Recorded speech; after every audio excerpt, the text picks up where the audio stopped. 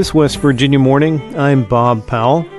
The holiday season can be a wonderful time for families getting together with lights and traditions, but it can be a difficult time for people struggling with dementia. When a person has dementia, it can become more of a challenge for people to maintain those traditions because there may be certain things that might be more difficult for them.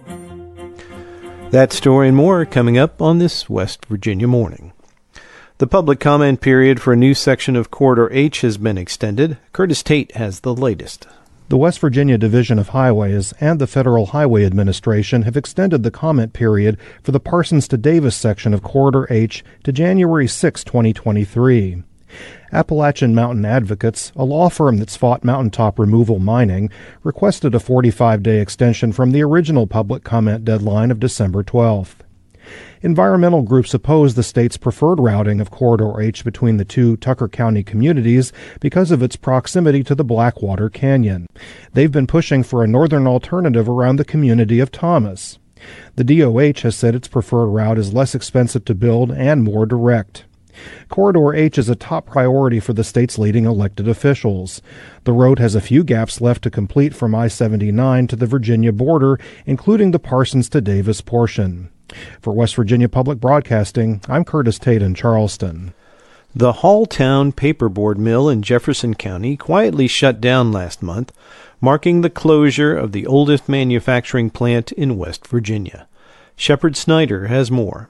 Jefferson County Development Authority Executive Director Dennis Jarvis confirmed the closing of the 150-year-old recycled paperboard plant. Jarvis says it accounts for a loss of around 70 manufacturing jobs in the county, though the exact number is unknown. They're keeping a skeleton crew for the facility, to make sure that the machinery is maintained properly. I think their intention is to look at potential reuses, redevelopment of the facility. The closure comes after a fire damaged the plant last June. A combination of the fire and other nationwide issues like labor shortage and supply chain disruption were cited as reasons for the plant's closure. Parent company Ox Industries will continue to use the physical building as a maintenance hub. For West Virginia Public Broadcasting, I'm Shepard Snyder in Martinsburg. West Virginia Public Broadcasting reached out to Ox Industries for comment, but did not hear back in time for broadcast. Senator Shelley Moore Capito took time Tuesday to pay tribute to a departing colleague. Chris Schultz has more. Capito delivered a speech Tuesday morning on the floor of the U.S. Senate honoring Congressman David McKinley and his service to West Virginia. He lost a Republican primary to Congressman Alex Mooney in May after the 2020 census reduced the state's House seats from 3 to 2. Capito praised McKinley for his love of state, dedication to his constituents, and pragmatism. His unique and thoughtful analysis to challenges has helped his constituents immensely and has certainly made West Virginia a better place. In fact, I don't think there are many members of Congress who have held town hall meetings on the megabus to D.C., as David has, to meet with our constituents. A native of Wheeling, McKinley has served West Virginia in the U.S. House of Representatives since 2011. For West Virginia Public Broadcasting, I'm Chris Schultz in Morgantown. As lawmakers prepare for the upcoming 2023 general session, they do so with a near-historic imbalance of political party power. Randy Yohe spoke with the leaders of both state political parties on what brought them to this point and their expectations for the future.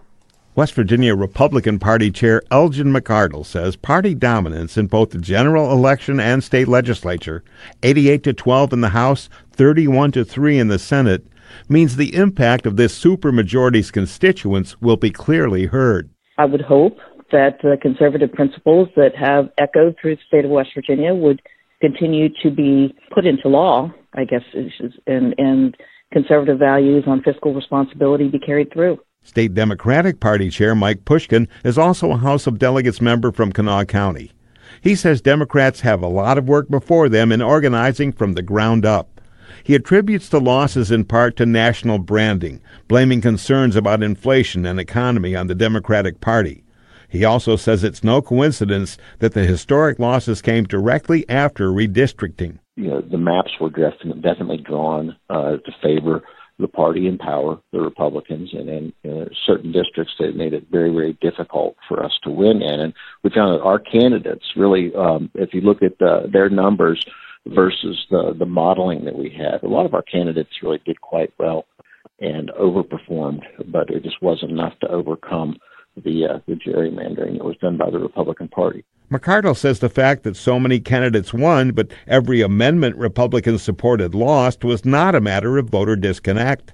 She blames the defeats on a lack of voter education and research. Individuals have to do their own research and look to why a particular amendment is being pushed, and not so much listen to media or rhetoric that is being promoted by an individual or individual groups. There were a lot of people who didn't cast a vote at all, one way or the other, for or against the amendments, because they just simply didn't know what they were about.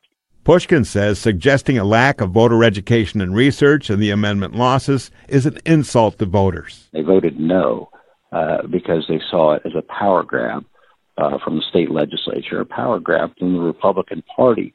And I think people still believe in checks and balances. People still believe in separation of power, something our country was founded on. McArdle charges her party's elected representatives with committing to their campaign rhetoric as responsibility. They should all remember the promises that they made during the election and keep those promises to the constituents that put them there. Pushkin says the Democratic hope is to work with representatives in a bipartisan manner on populist policy, not politics. The state has a whole lot of serious problems, whether it's 7,000 children in foster care, whether it's our high rate of infant mortality, whether it's a whole host of poor public health outcomes, whether it's an improvement of our public schools. I would hope that that's where we place the focus, and not on, whatever kind of hot button political issue that they're going to use to gin up the base. The 2023 General Legislative Session begins January 11th and runs for 60 days. For West Virginia Public Broadcasting, I'm Randy Yohe in Charleston. It's 7:50. This is West Virginia Morning.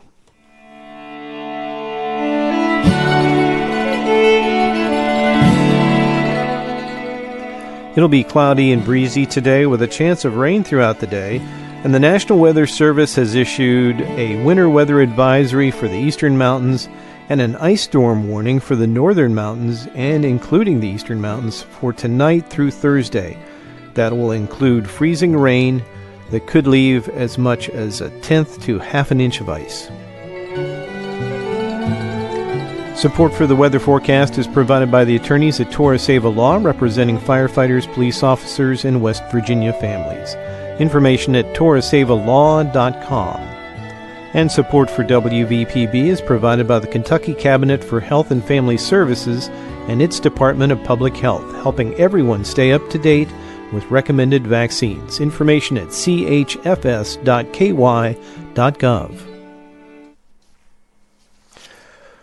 While the holiday season can be a wonderful time for families getting together with lights and traditions, it can be a difficult time for people struggling with dementia.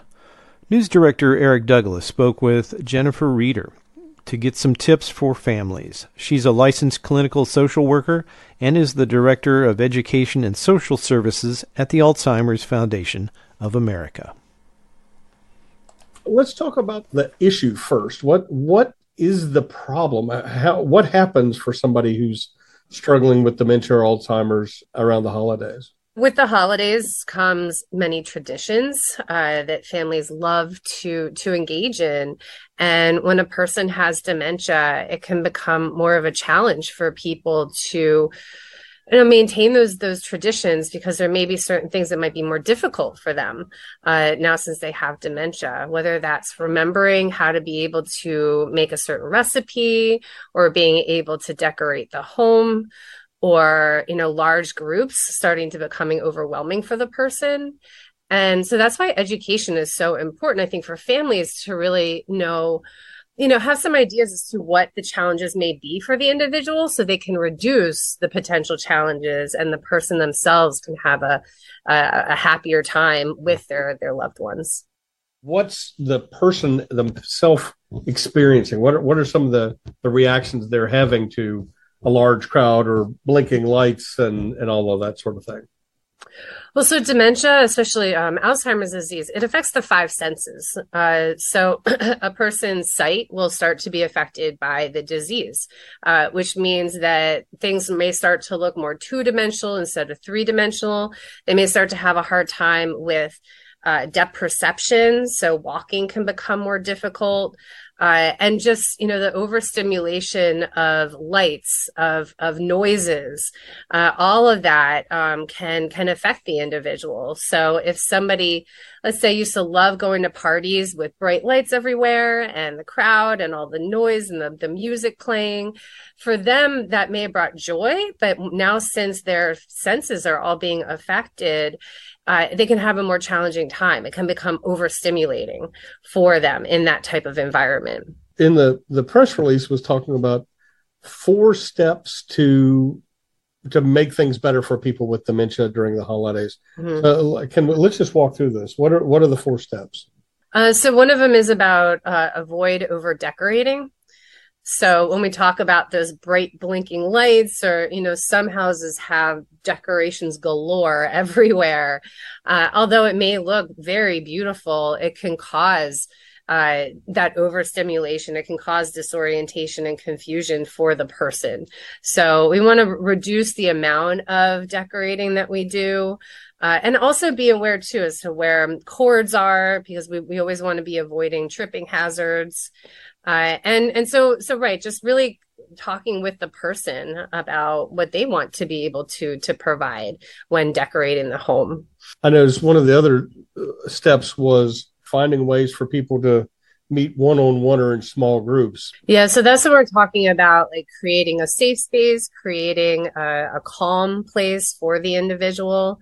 We want to try to reduce the number of people in the home if the person does become overstimulated by large groups. But if you just can't do that, if you have a large family and they're coming, then create a safe space in a room, create a safe, calm place for the person to be able to go if they need to be able to reduce any bit of distress that they may be experiencing. What are some of the other ways to help somebody with dementia during the holidays? For instance, if you always had an evening party for Christmas or another holiday, and that's when everybody would always come, let's say Christmas Eve. Well, the evening time can be very difficult for people with dementia. They can experience sundowning sometimes. So that's when people can start to experience more irritability, confusion, just like we all do, really, as the day is going by. You're worn out and you're tired. Right? Yeah. But for the individual, it can be more difficult to communicate that or be able to identify that's what they're experiencing is just exhaustion from the day. So it might come out as irritability, as confusion. So what have we missed? What else do people need to know going into the holiday season? I would say it's really about taking the time to engage the person, taking the time to talk with the individual about how they view the holidays coming up, and just really doing that preparation, that planning, and educating family about the disease, because I feel like education is what ultimately is going to eliminate stigma.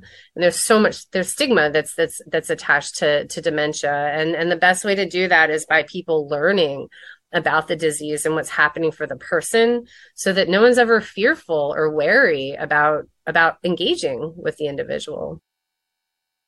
That was Jennifer Reeder, the Director of Education and Social Services at the Alzheimer's Foundation of America, speaking with Eric Douglas about the challenges faced by people with dementia around the holidays.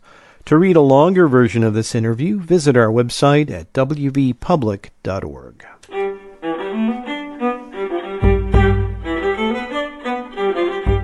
West Virginia Morning is a production of West Virginia Public Broadcasting, which is solely responsible for its content. You can keep up with the latest West Virginia news throughout the day on our website, wvpublic.org. Support for our news bureaus comes from West Virginia University, Concord University, and Shepherd University. West Virginia Morning is produced with the help of Amelia Nicely, Bill Lynch, Caroline McGregor, Curtis Tate, Chris Schultz, Emily Rice, Eric Douglas, Liz McCormick, Randy Yohe, and Shepard Snyder. Eric Douglas is our news director, and he produced today's show. I'm your host, Bob Powell. This is West Virginia Morning.